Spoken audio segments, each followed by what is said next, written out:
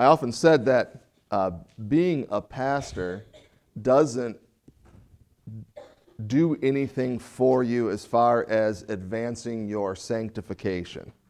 And I was wrong. And I found out how on Friday night, how being a pastor sanctifies you that in ways that wouldn't have otherwise. On Friday night, I was at my daughter's soccer game, and I would have yelled at the referee a whole lot more if I didn't know that I had to preach on Sunday. So that is the one way I have found that being a pastor has increased my sanctification in not yelling at referees late in the week. Now, on Tuesday, I would have let them have it. But on Friday, I have to save my voice. So who knew, right? So that's changed my perspective on ministry. Glad that you're here this morning. We're going to continue our study through 1 Peter. Here is an important interpretive or maybe just enlightening fact about Bible interpretation. 1 Peter was written by Peter. Aren't you glad you came here this morning? It is important to remember that when studying this letter. And we're going to start out today by looking at an episode from the life of Peter before he penned this letter. Peter has had a whirlwind of an evening. He, with his fellow disciples, have survived the week in Jerusalem. They weren't sure before they came to Jerusalem if they were actually going to get out of there alive. As they entered the city, Jesus presents himself as the King of Israel and were actually greeted with enthusiasm. That day ends and the week begins. Much of the time they spent in the temple. The religious leaders were asking questions, trying to find some legitimate cause to kill Jesus. Jesus kept winning those discussions, but he had not yet become king. The evening before, Jesus ate Passover with his disciples. There were some interesting discussions around the table. Jesus said some interesting, odd, provocative statements, stuff that would make you think and wonder what he was saying. Judas left in a hurry during the evening, presumably to give charity to the needy. After the meal, Jesus goes to a garden to pray, and he seems worked up. Suddenly, Judas comes with a group of temple guards to arrest Jesus. Peter had the lone sword among the group of disciples, and he swings that sword like a fisherman, cutting off the soldier's ear. When I was little, I used to think that meant that he had great aim. It wasn't until I was older that I realized he was trying to cut off the guy's head, and he got an ear instead. Peter had stated earlier that even if the rest of the group of disciples were to run away, that he would stay by Jesus' side till the bitter end. Peter thought he was more committed, more courageous, more loyal than the others. Once Jesus was arrested, the rest of the disciples fled, except John. Peter hadn't run off like the others, but he didn't exactly measure up to his stated ambition concerning standing with Christ no matter what. Peter was around, trying to blend in with the crowd, staying nearby, trying to discreetly follow Jesus while Jesus was being prosecuted by the Sanhedrin, the Jewish religious leaders. And we pick up that account in Matthew chapter 26, verses 69 through 75. It says, "Meanwhile, Peter was sitting outside in the courtyard. A servant girl came over and said to him, 'You were one of those with Jesus, the Galilean.' But Peter denied it in front of everyone. I don't know what you're talking about." Later, out by the gate, another servant girl noticed him and said to those standing around, "This man was with Jesus of Nazareth." Again, Peter denied it, this time with an oath. "I don't even know the man." A little later, some of the other bystanders came over to Peter and said, "You must be one of them. We can tell by your Galilean accent." And Peter swore, "A curse on me if I'm lying. I don't know the man." And immediately the rooster crowed. Suddenly, Jesus' words flashed through Peter's mind. "Before the rooster crows, you will deny 3 times that you even know me." And he went away, weeping bitterly.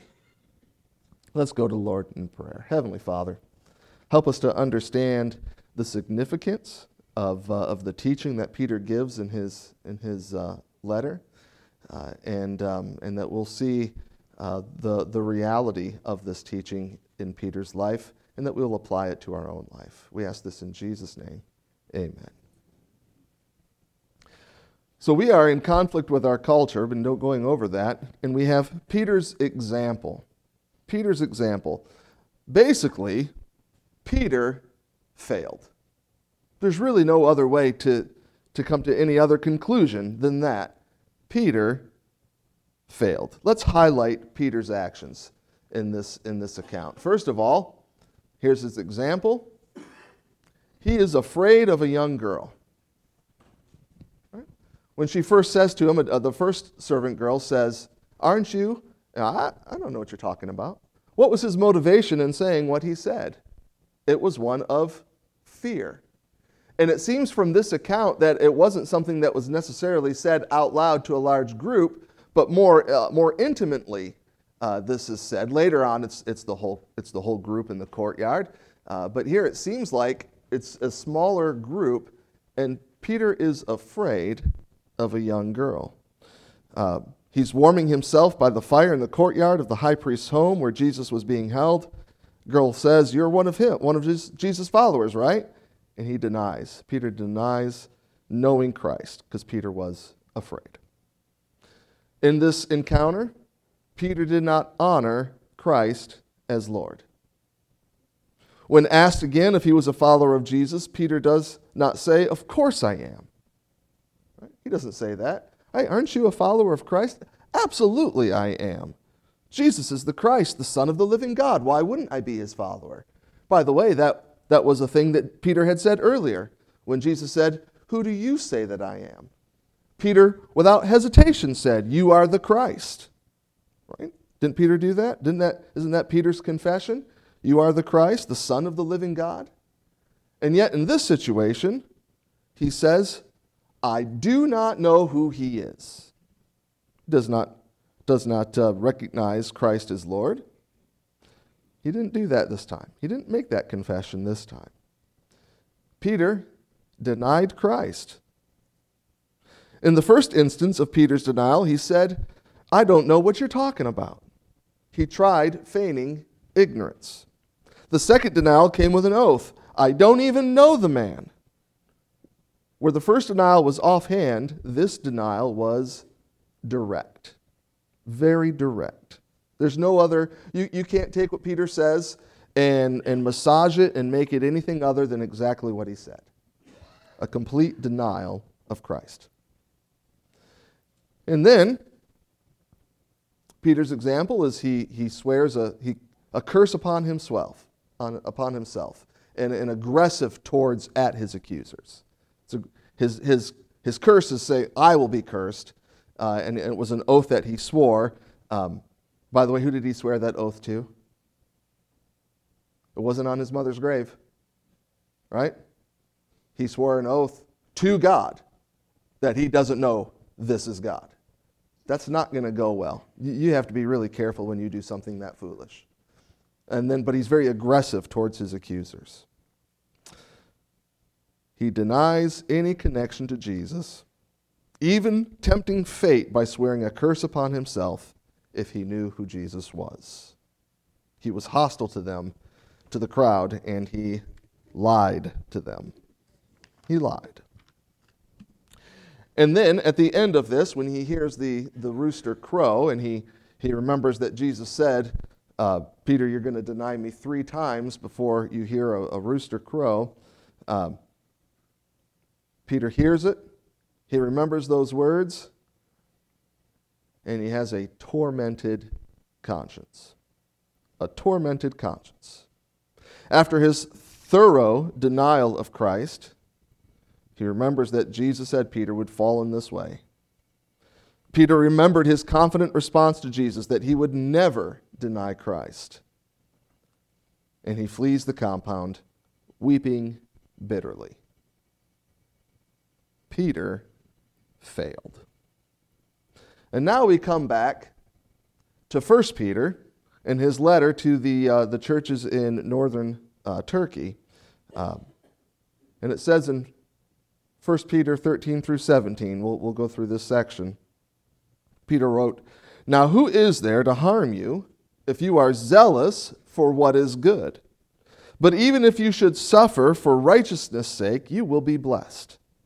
Have no fear of them, nor be troubled, but in your hearts honor Christ the Lord as holy, always being prepared to make a defense to anyone who asks you for a reason for the hope that is in you.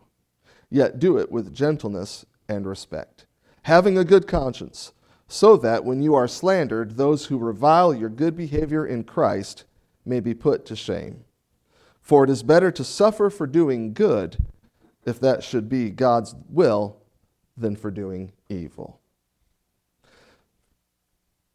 Missed that last part. Sorry about that. Sometimes I get so busy preaching, I forget what I'm doing. Last week, we studied the obligations of community. Peter quotes from King David in the Psalm saying, "If you want to have a good long life, control your tongue, flee evil, and pursue peace. If you do these things, the Lord will bless you.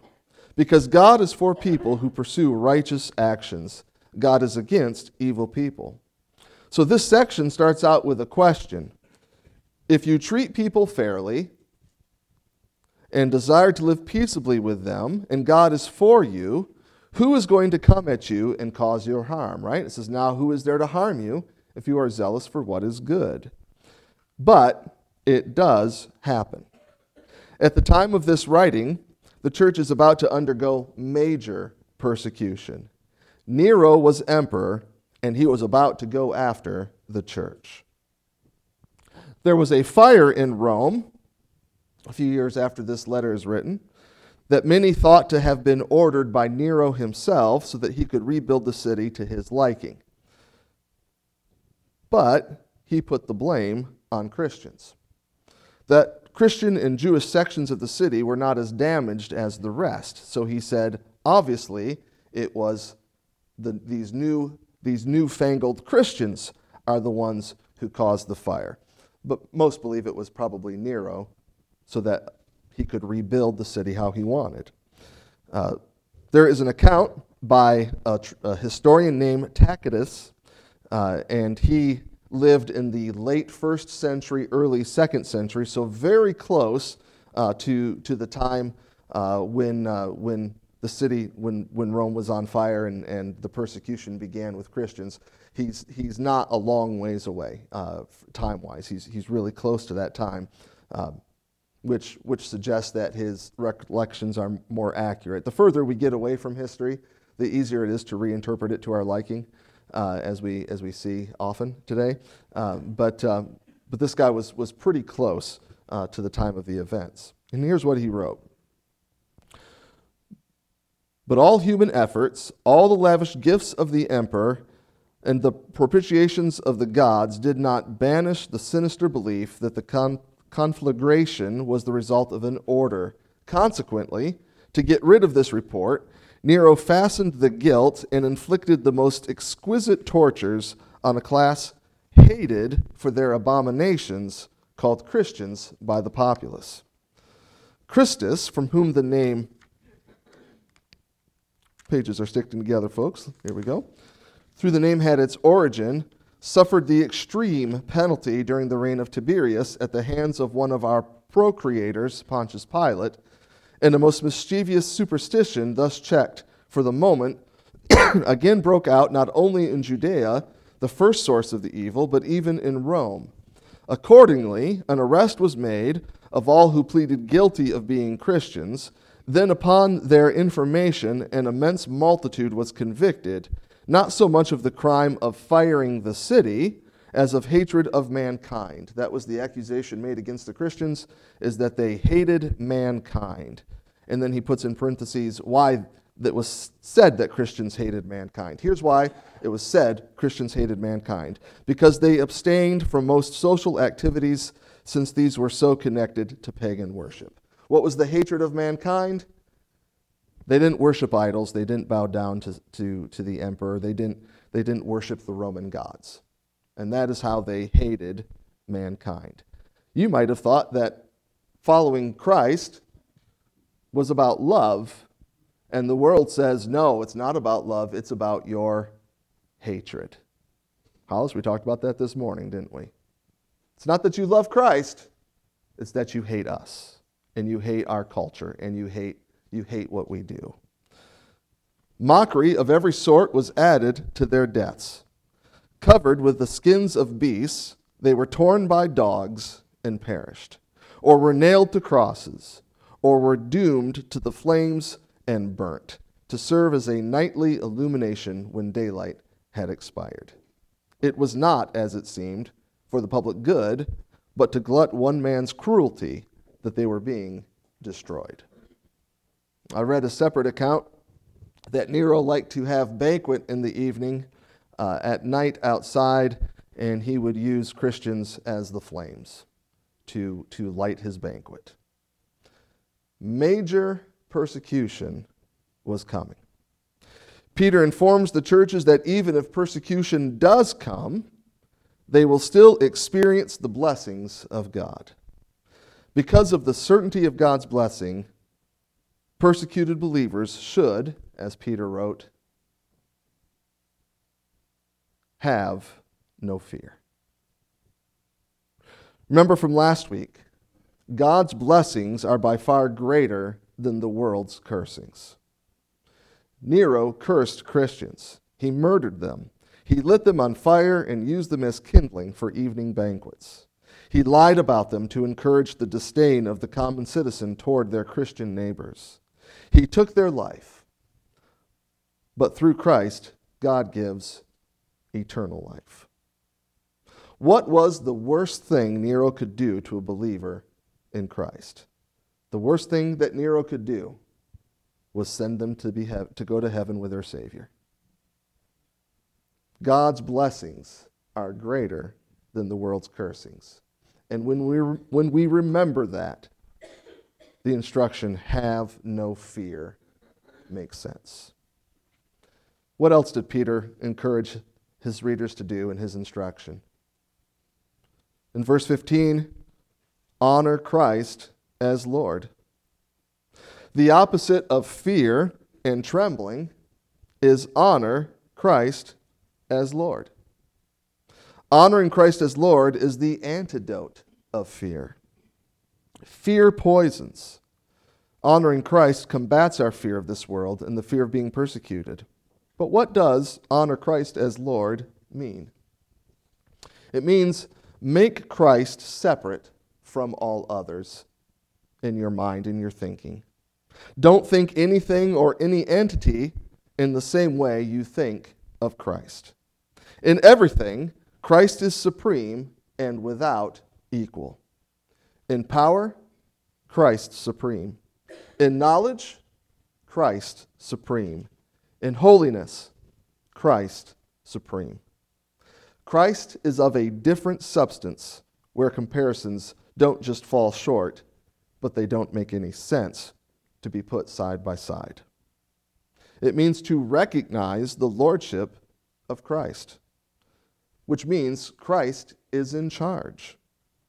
Peter answered the Lord in a way that all of us have probably answered the Lord at some point in another episode after Christ ascends. When Peter was in a seaside town called Joppa, he received a vision with all sorts of critters that were unclean by Jewish standards.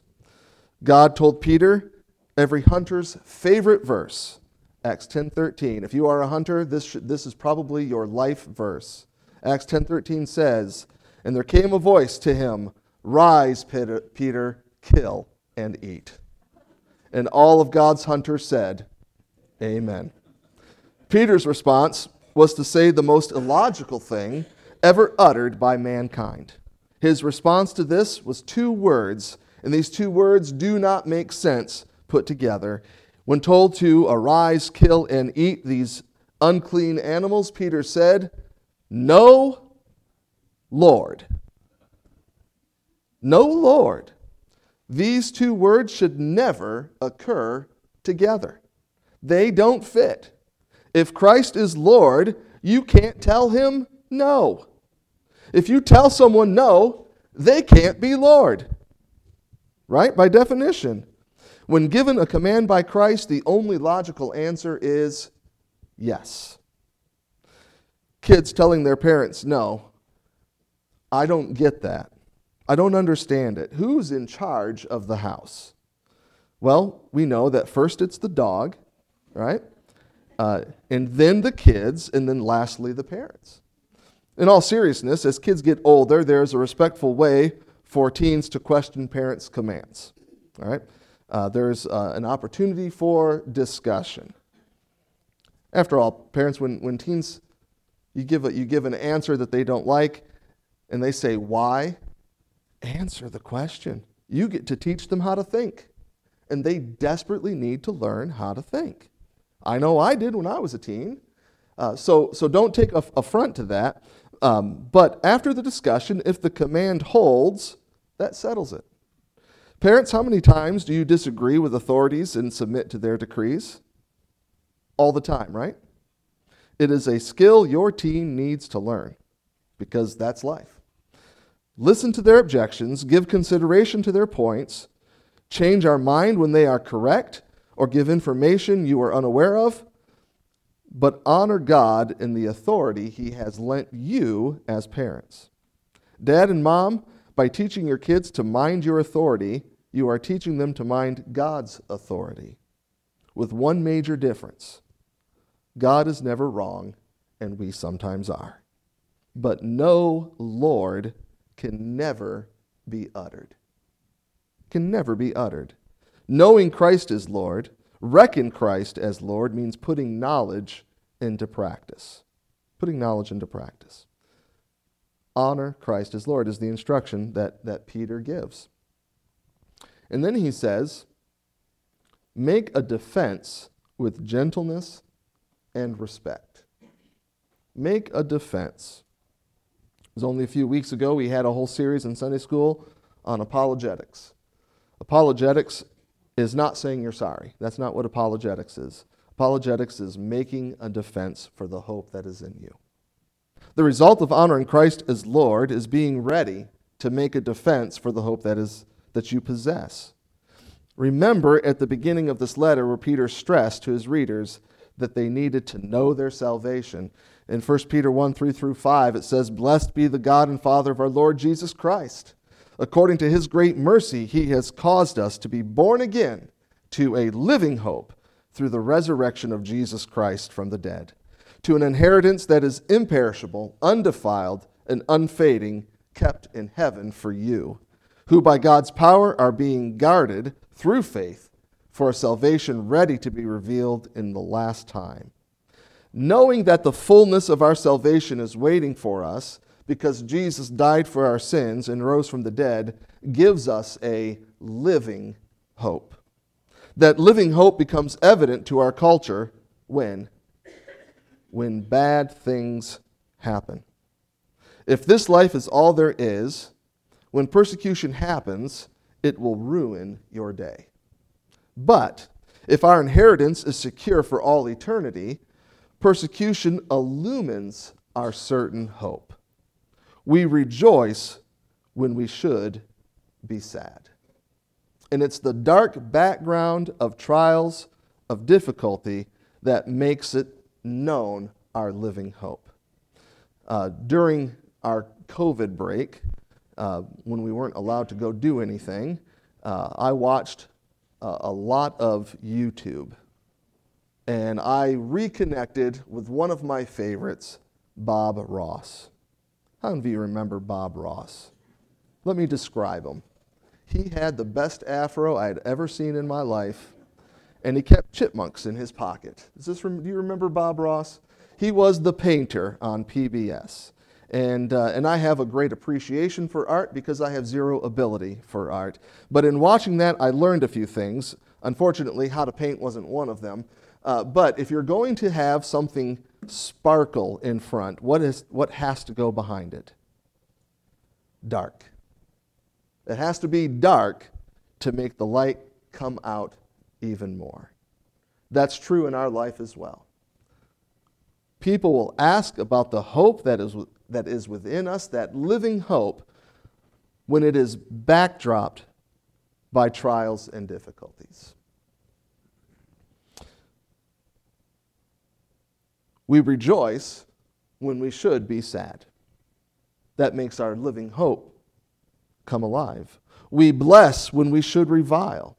We act righteously and justly to people who cheat and lie. We stand out. Our hope stands out. It shines. When our hope is demonstrated against a dark background, people will ask about it. The way we honor Christ as Lord is by being ready to make a defense for the hope that is within us.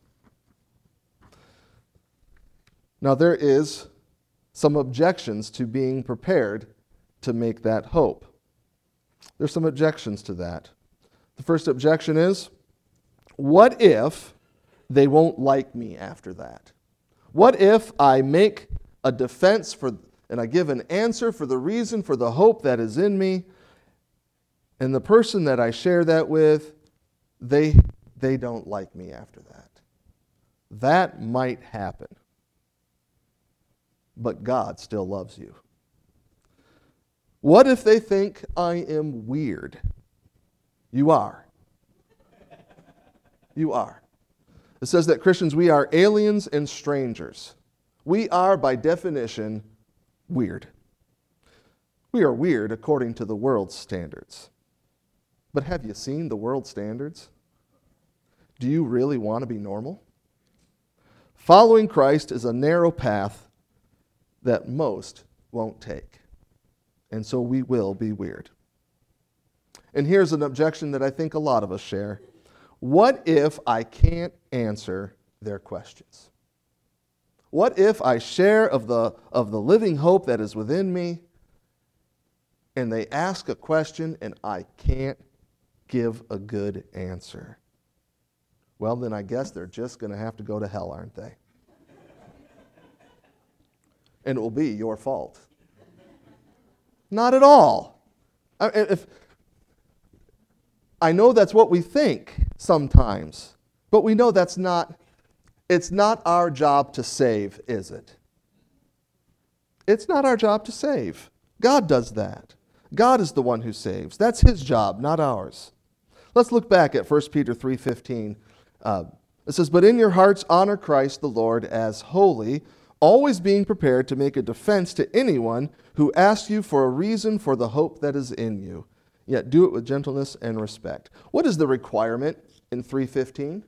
What's the requirement that Peter lays out? It's to always be ready to make a defense to anyone who asks you for the reason for the hope that is in you. The requirement is not know all the answers, nor is the requirement be convincing.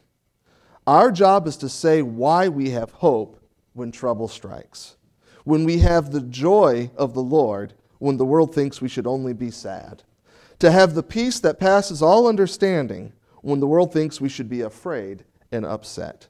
The reason for our hope is Jesus died for our sins and rose from the grave.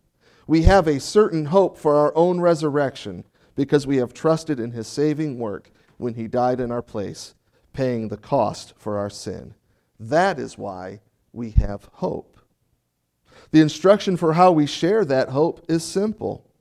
We are to share the reason for our hope with gentleness and respect. There was a church in Cedar Rapids, Iowa, and they go downtown once a week and they yell at people, and they call it witnessing. The gospel itself is confrontational. It doesn't need our help in that regard, correct? If you are by nature a non-confrontational person, a great way to give an answer gently and respectfully for the hope that is in you is to ask questions of the individual. People like to be asked what they think. Answers that deny the authority of Christ are always problematic and inconsistent, so probing questions work well. But to be prepared to give an answer for the hope that is in you.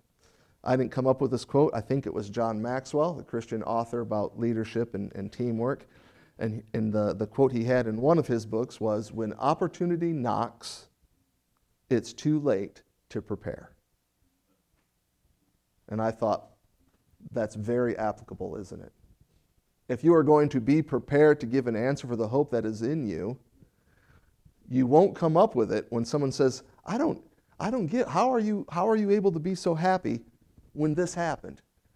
Have an answer ready, right? Have an answer ready. Be prepared to give a reason for the hope that is in you. And it's as simple as, yeah, this world is tough, but Christ died for my sins, and I have the certain hope of spending eternity with Christ because he paid for my sins. That's it. That's giving an answer. That's giving a reason for the hope that is in you. You didn't have to memorize thick theological books. You just give an answer for the hope that is in you. Sharing your faith is an awesome experience. It is an awesome experience. I know it can seem frightening if you're not used to doing it. But my kids want to go skydiving, and I think a working plane is a bad thing to jump out of. That's my personal opinion. But they think it would be great. But here's what I've heard about skydiving. I've heard the more you do it, the less afraid you become of it.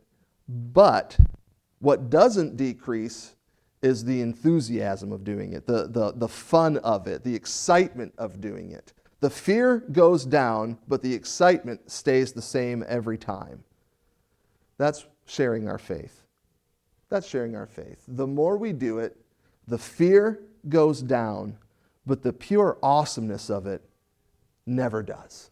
Never does. It stays as exciting the 50th time as it does the first time. It never diminishes. And so we are told to make a defense with gentleness and respect. So sharing your faith is awesome. The satisfaction stays high. There is satisfaction in obedience. Paul's goal was to hear these words, "Well done, my good and faithful servant." And there is a promise for us, but I need to get this one first. What's the result of doing what Peter says? The result is a good conscience. It says, having a good conscience, in verse 16, so that when you are slandered, those who revile your good behavior in Christ may be put to shame. We have Peter's first example that we went over, then we see his instruction. Do you see, when you look at his actions in the first one in your bulletin notes, his actions in the first example, and then his instruction in 1 Peter? Did he do anything right in his first go through according to his own instructions? Did he get anything right? You go through that and you say, well, here's his instruction. How did he do? Failure. Here's the next instruction. How did he do? Failure. Peter has a second encounter, a second example. And this example is from the day of Pentecost. You can read about in Acts chapter 2. The Pentecost is the time when the Holy Spirit came upon the disciples of Christ while they were at the temple. The apostles and other followers of Christ received the promised Spirit after Christ ascended into heaven. They began to witness in the temple, and their witness created quite a stir. Jews from all over the world heard the apostles preaching, and they heard it in their own native tongue. Most of the listeners were amazed. Some mocked. The mockers said, "These guys must be drunk." At that point, Peter turned his attention to them and began to proclaim Christ. Here are the highlights. I encourage you to read through Acts chapter 2, but here are the highlights of his sermon. Over a month earlier, he was afraid to identify with Jesus before a servant girl. Now Peter is addressing people from all over the world in the temple, which is, by the way, where the Sanhedrin gathers, the group that killed Jesus. But he goes and he speaks in front of thousands to the very group that brought Jesus to Pilate to be crucified. Peter is unafraid. Peter is prepared to make a defense for the hope that has become evident to all in the temple. In his sermon in Acts 2:36, Peter honors Christ as Lord. Look at this. It says, "Let all the house of Israel therefore know for certain that God has made him," talking about Jesus, "both Lord and Christ, this Jesus whom you crucified." So Peter honors Jesus as Lord, Christ as Lord. Later, not this occasion, but in a few days later, Peter and John were arrested, beaten, and warned about further testimony involving Jesus. How does Peter respond to that? Well, in Acts 5:41, it says, "Then they left the presence of the council, rejoicing that they were counted worthy to suffer dishonor for his name." So we have Peter's first example, and the only thing we can say is that was a colossal failure. And then we see in further opportunities, Peter stands before thousands unafraid, and he gives a reason for the hope that is in him. He makes a defense for Christ. He honors Christ as Lord. And then once beaten, the thing that he was probably afraid about to begin with, he now rejoices that he was counted worthy to suffer for the name of Jesus. What changed? What changed that Peter would go from complete failure to honoring Christ as Lord? What changed? Well, I think there was a couple of things that changed, but one of them is that the Holy Spirit, the same Holy Spirit that indwells all believers, came upon him, the Spirit of power. Jesus said, "After this, the Holy Spirit will come upon you, a helper will come upon you, and you shall receive power." And Peter received that Holy Spirit, and everything changed in him as far as his testimony from Christ, from the time before the crucifixion to after the ascension, and the Holy Spirit came. We have that same Holy Spirit. We have the same Holy Spirit. Sometimes people mistakenly will pray for more of the Holy Spirit. We have the whole Holy Spirit. We are not missing any of the Holy Spirit. It is not that we don't have enough of the Spirit. What's the issue? The Spirit doesn't have enough of us. But we have that same Holy Spirit. And we have, everything can change through the power of God's Spirit. So we can boldly proclaim Jesus Christ when we are experiencing suffering, and we have joy, and we have peace, and we have that certain hope of our resurrection, and that certain hope of eternal life with Jesus Christ. And people say, "How are you able to have, I don't get it, what's going on?" We had that with my mom's funeral. People came, our unsaved family came, and they said, "We've never been to a funeral like this. How can you all be so happy?" And we got to say, "Because I get to see my mom again. She's with Jesus Christ. She's not disappointed one bit. I'm disappointed that I don't get to spend more time with my mom. I'm disappointed. But she is not disappointed at all. Jesus died for her, paid for her sins, and he paid for mine. And so I know I will see her again." That is being prepared to give a defense for the living hope that is within us. That is how we are supposed to handle suffering. Not being afraid, but saying, "I'm going to get an opportunity to do something that matters for eternity." That is what changed. That is what changed. Aren't you glad, believer, that you have the Holy Spirit residing within you? Aren't you glad, saved brother and sister in Christ, that Jesus loved you enough to come and die and pay for the penalty of sin so that you could be forgiven for all eternity? Aren't you glad, believer, that you have the opportunity, the privilege of speaking the truth of the gospel to a world that desperately needs the good news of Jesus Christ? That is how we handle suffering, in a way that honors Christ. And like Peter and John and the other apostles left rejoicing that they were counted worthy to suffer for his name, God doesn't need my testimony. He doesn't need my witness. God doesn't wring his hands in heaven and he says, oh, Chris Berg ain't doing what he's supposed to do. How is this person going to get saved if he doesn't speak up? God's got it. God's got it. But boy, to have the opportunity to share Jesus Christ, I'm telling you, it'll put a smile on your face and it'll be hard to wipe it off. What an opportunity we have to witness for Christ in our suffering. Heavenly Father, we just thank you that we do have a hope.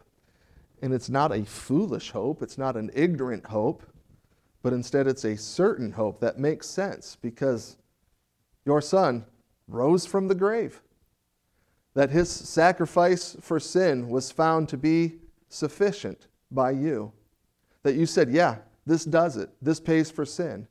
And because of his resurrection, we have the hope of our own resurrection, not wishful fingers crossed, maybe it'll happen, but a rest assured certain hope.